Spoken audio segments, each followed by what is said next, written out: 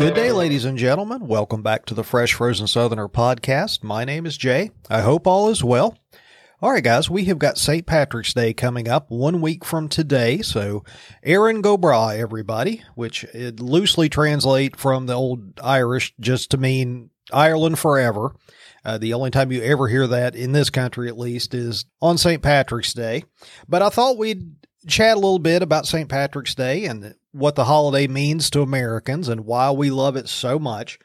Number one, there just are a lot of Irish descendants in this country. I myself have some Scot-Irish in my family.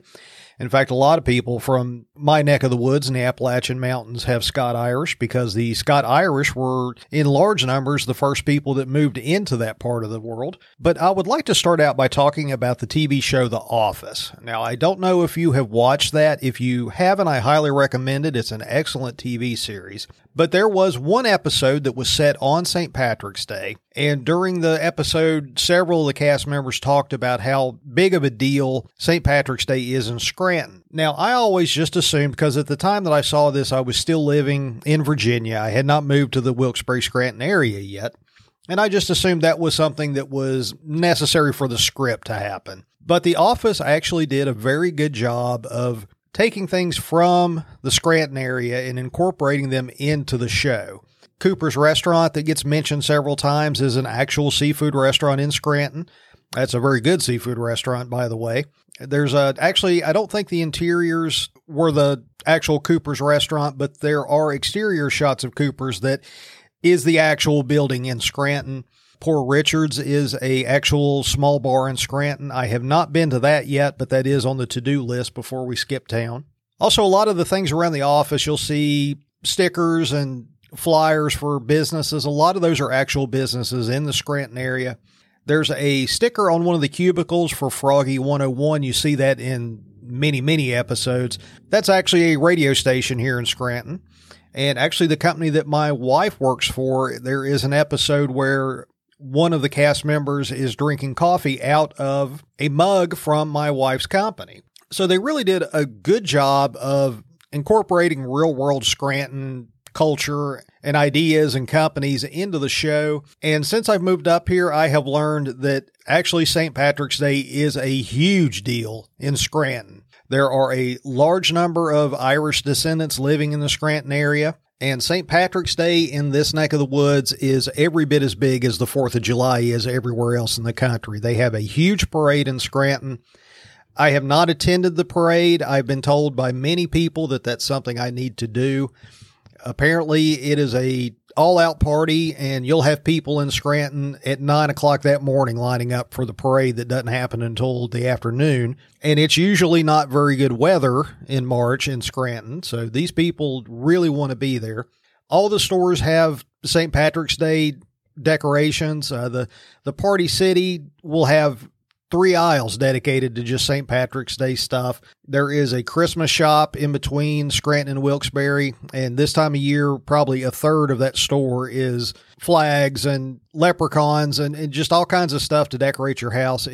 We celebrated St. Patrick's Day back home, but it was just a minor holiday. You had a few people that would go out to bars, the restaurants and stuff would have specials, but it was not anything really to get too excited about. Of course, it's not a type of holiday where you get the day off, but up here it is a huge deal, and people will talk about the St. Patrick's Day parade for months in advance.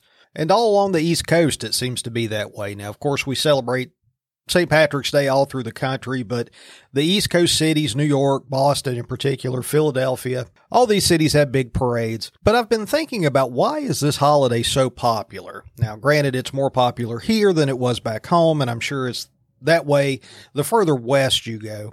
And there were a lot of immigrants from Ireland, but it's certainly not 50% of the European immigration was Irish.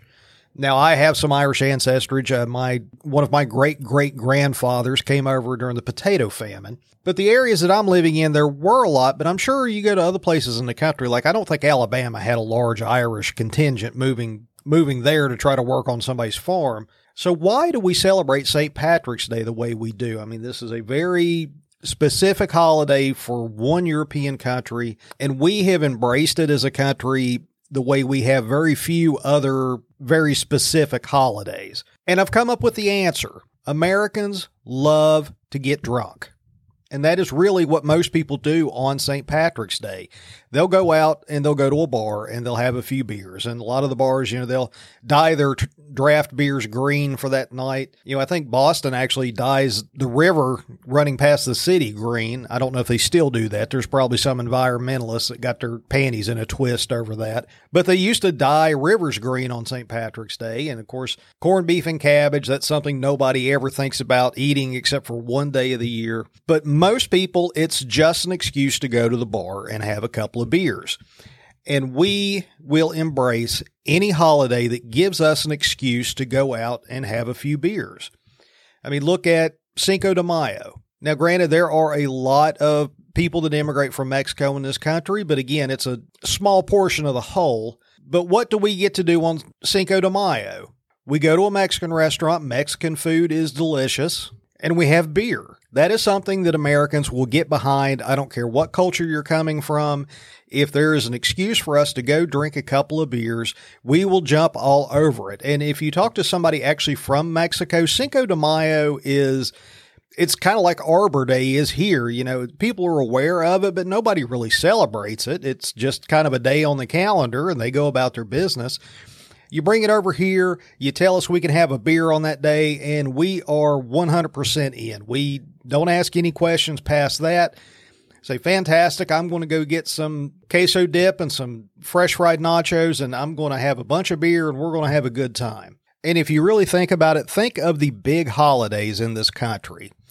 Easter is coming up. Easter is about the only holiday I can think of that we have not attached a bunch of drunken revelry to it. That's still a very religious holiday. People get together with their families and have dinner. I'm sure there are people in this country that just get 3 sheets to the wind at Easter dinner, but that's not the norm. People don't go to the liquor store in preparation for Easter, but just go through the calendar. Memorial Day, what do? You take a day off from work, you drink some beers in the backyard. 4th of July, you take a day off from work, you drink some beers in the backyard. Labor Day, you take a day off from work, you drink some beers in the backyard. Halloween, now Halloween still kind of, sort of, but this is changing, is for children, but look how many people throw Halloween parties as adults. And that has really, over the last few years, that has become a big deal. And everybody throws a big Halloween party and we all get drunk. Thanksgiving, drink a few beers, watch some football. New Year's Eve, stay up late, get drunk, watch the ball drop. Christmas, you would think, is a religious holiday. Number one, very few of our traditions are religious. Most of what we do is secular. But Christmas, and I talked about this, if you did not listen to this episode, I know it's kind of a strange time of the year to be listening to something dealing with Christmas. But back in December, I did an episode that dealt with some of the Christmas traditions and where they came from. And it was mostly just people getting drunk and running around like idiots. This was a pagan holiday to begin with. And when it was just a pagan winter solstice festival, alcohol played a huge role in the Christmas festivities. Of course, it wasn't called Christmas at that time. But as a much younger man, I worked a part-time job at a liquor store for a little while. And I always assumed that New Year's Eve would be their biggest day. And it turns out New Year's Eve is not. Very few people came into the liquor store on New Year's Day. Apparently, most people like to go out on New Year's, which is what you want, a bunch of people that don't normally get drunk trying to drive their car home that one night a year. That's why they call it amateur night. But I also worked Christmas Eve, and you would not believe what a madhouse a liquor store is on Christmas Eve. You don't think of that as a big drinking holiday. Normally on a shift, we would have 2 cashiers at the liquor store, and then either the owner or the manager would be there as well. On Christmas Eve, all day long, we had about 7 people there. Now, there was 2 people running the cash registers because there was only 2 registers. But we had 2 or 3 people that all they did all day long was restock the shelves. And you had people coming in. The store had little shopping carts, which I always found kind of strange. How much liquor do you need? But there were people bringing up shopping carts full of liquor. Now, part of it is it's going to be closed for a couple of days, but that's no call to buy 14 pounds of liquor. But it was just, people have their family over, they're throwing parties, they were stocking up. And Christmas Eve is a huge drinking holiday, which is true of, like I say, all of the holidays that we really get behind, and that is a big reason why we enjoy St. Patrick's Day so much. Americans will take any excuse to go out and have a few drinks. And we seem oddly enamored with the Irish culture. Of course, the Notre Dame Fighting Irish and, the drunken Irishman, those are for some reason not harmful stereotypes, they're sort of beloved foibles of the Irish people. I'm really not sure why that gets such a pass from the woke mob. Apparently, the only thing I can think is, the Irish were so hated when they started coming over here. Maybe we're overcompensating. And maybe it's just that there are so many people that have a little bit of Irish ancestors in their family. I'm not sure why these things that in any other culture would be viewed as just hate crimes is just part of the caricature that we think of when we think of Irishmen. But let's talk about some of the other traditions of St. Patrick's Day. Number one, everybody starts wearing a shamrock. I never really knew where the name shamrock came from. I always just assumed it was a clover, but I thought, well, maybe it's a slightly different plant, and that's just the name of it in Ireland. No, it's actually clover. Shamrock is sort of a bastardized form of the old Irish word Samir Og, and it just literally translates to young clover. So the shamrock is just a clover leaf. But that became a symbol of St. Patrick's Day because, as the story goes, history says that St. Patrick used the three-leaf clover as a metaphor and a way to explain the Holy Trinity in the Catholic religion. And over the years, that has sort of drifted away from being just a symbol of St. Patrick's Day and St. Patrick himself and sort of become an adopted symbol of the entire country of Ireland. But there's one other symbol of St. Patrick's Day that we have come to associate with the Irish, but is actually 100% American born, and that's corned beef and cabbage. Now, a lot of restaurants will serve that. If you go to a pub, almost certainly they're going to be serving corned beef and cabbage that night. That is not something that the Irish would have eaten in Ireland. Beef was extremely expensive in Europe. I'm sure corned beef did exist somewhere on the Irish island. For the normal person, that would have been just unthinkably extravagant. Nobody ate corned beef and cabbage any time of the year, much less on St. Patrick's Day. Corned beef and cabbage came about when the Irish arrived in America and they started trying to adapt their traditional cuisines to what was available in America. And in America, beef is just dirt cheap. There's cows everywhere. And suddenly they had access to a lot of cuts that they would have never dreamed of being able to eat back in Ireland. And plus, the traditional things that they would eat probably were not nearly as available in America as they were back in Ireland. But corned beef at the time was very inexpensive. Obviously, it's got a lot of flavor, so they sort of adapted a traditional fried cabbage to incorporate corned beef. Now, like I say, that is 100% American, and you see this with a lot of dishes. Chicken Parmesan, that is not an Italian dish. That is an American dish. In Italy, again, meat was very expensive, very rare. People just didn't eat meat every meal. A lot of times, they would have a meat dish on Friday, and the rest of the week they would have vegetables. So Chicken Parmesan came about when Italians reached America, and suddenly meat was very plentiful, very cheap. Almost everybody could afford it. And they adapted the eggplant Parmesan recipe from Italy to incorporate chicken, which was something that they would not have been able to afford or get their hands on back in the old country. So chicken Parmesan is 100% American. Corned beef and cabbage is 100% American. Now, I did say that was adapted from a traditional dish. They did eat fried cabbage in Ireland, but they would have used salt pork or fatback or bacon. Now, fried cabbage is something that I grew up eating. I still fix it for dinner for myself and my family. As a matter of fact, I had fried cabbage just a few weeks ago. It was within the last month I've had that for dinner. It's a very good meal. I'm going to walk you through how to make it. That way, if you're like me and you don't go out drinking on St. Patrick's Day, I have not done that since before my children were born, but you want to do something to celebrate St. Patrick's Day, and believe me, this is a delicious dish. It's very easy to fix. It's a treat. You're going to enjoy it. Trust me. This is what I will be fixing next week. And like I say, it's a traditional dish. This is the way it would have been served in Ireland. So not only are you doing something traditional and authentic, but you're going to have a really good meal, and it's simple to cook. It takes about 30 minutes, maybe not even that long. Very simple dish. And like I say, it is delicious. And the only things you need to make this is 1 head of cabbage, a pack of bacon, and some onion, and a couple of spices. It doesn't take anything really crazy or off the wall. All right, the first thing you want to do is you want to take 7 or 8, depending on how big your head of cabbage is, pieces of bacon, and cut those into little cubes and fry them in a frying pan. Now, you need the biggest frying pan you got because the cabbage is going in there too, and you need as much space as you can get. But just fry that bacon until it's just about crispy. You don't want to go all the way to it's finished and you would normally take it out and eat it, because then once the cabbage cooks, some of that bacon is going to be overcooked and it's not going to taste that great. So fry the bacon until it's just starting to get crispy. It's just getting to where it would be done and ready to eat. And then you will shred up your cabbage. So a lot of people will cut into big chunks. I like to shred mine into little strips, but shred up the entire head of cabbage. Slice up about half an onion. Again, I like small strips. Throw the onion in, give it about a 2-minute head start on the cabbage, and then put all the cabbage into the frying pan. Salt and pepper.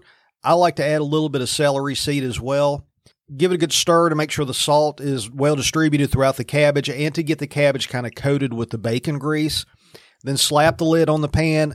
Let it sit. You'll need to stir it maybe once every 5 minutes. But you just let that cook down. And I know shredding up an entire head of cabbage, you might think that's going to be way too much for dinner. Trust me, once it cooks down, it's going to reduce in volume by at least half. But you want to cook cabbage until it's nice and soft, starting to get translucent. Like I say, keep stirring, keep that bacon grease well distributed through the cabbage. And that's really all you need. Now, I always do cornbread with mine. That was how my mother always served it. If you don't like cornbread, do something else, but bread is good with it. And I don't make cornbread from scratch. I get the little box of the corn muffin mix at the grocery store. Quick and simple. I like the way it tastes. But the cornbread goes fantastic with the fried cabbage. And like I say, it's going to seem like you've got a whole lot of cabbage when you first start out. It does cook down. Generally, when I fix this, now my daughter does not eat it. My son will eat it a little bit. But usually when I fix it for dinner, I've got enough for me and my wife to have dinner that evening with just enough left over for us to each have a bowl for lunch the next day. But that's all you've got to do. It's just that simple. And I'm telling you, it is a fantastic meal. It doesn't sound like much. It sounds like kind of a hillbilly dish, and quite honestly, it is. Like I say, that was Scott Irish people moving into the Appalachian Mountains, and they took that recipe with them, so it is a hillbilly dish. It is also delicious, and you will thank me for recommending you cook that for dinner. It is fantastic. One last thing about the cabbage. Do not throw the core away. When you shred up the cabbage, and you're going to be left with a little chunk of something that's where all the leaves come off. It's got all these little squiggly bits. It kind of looks like a chunk of coral. What you want to do with that core is cut off all the little places where the leaves were budding out. Now, once you get that peeled off, you're going to be left with something that sort of has a little bit of a yellowish tint to the outside. Now, that does have a good taste, and it is edible. That is very fibrous, and it's not pleasant to eat. So you want to take your knife and you want to peel all that off until you get rid of all the material that's got sort of a yellow tint to it. And you're not going to have much left. What you're going to be left with is probably going to be about the size of your thumb. You don't get much out of it. But that is the best part of the cabbage. Cut that into slices, throw a little salt on it, and you've punched your ticket to Cloud 9. That is, if you like cabbage, the taste of that is cabbage times 10. It is unbelievably crunchy, and it's just, like I say, it's the best part of the cabbage. That's my favorite thing about cooking fried cabbage, is I get to have a snack of the cabbage core while I'm cooking, and it is delicious. If you're throwing that away, you are denying yourself one of life's simple pleasures. Trust me, eat the cabbage core. It's fantastic. And like I say, when you have that for dinner, not only will you be having a delicious meal that is easy to prepare, you will be celebrating and honoring the Irish tradition and St. Patrick himself. Which brings me to the end of what I have prepared for you today, ladies and gentlemen. I hope everybody enjoyed the show. If you did enjoy it, please leave me a like and a comment and consider subscribing. If you would like to leave me a comment, you can do so at freshfrozensoutherner@gmail.com or at the Fresh Frozen Southerner Facebook page. All right, guys, I hope your work weeks went well. Happy Friday to everybody out there. Aaron Go Brah one more time, and we will talk again very soon. Thank you very much.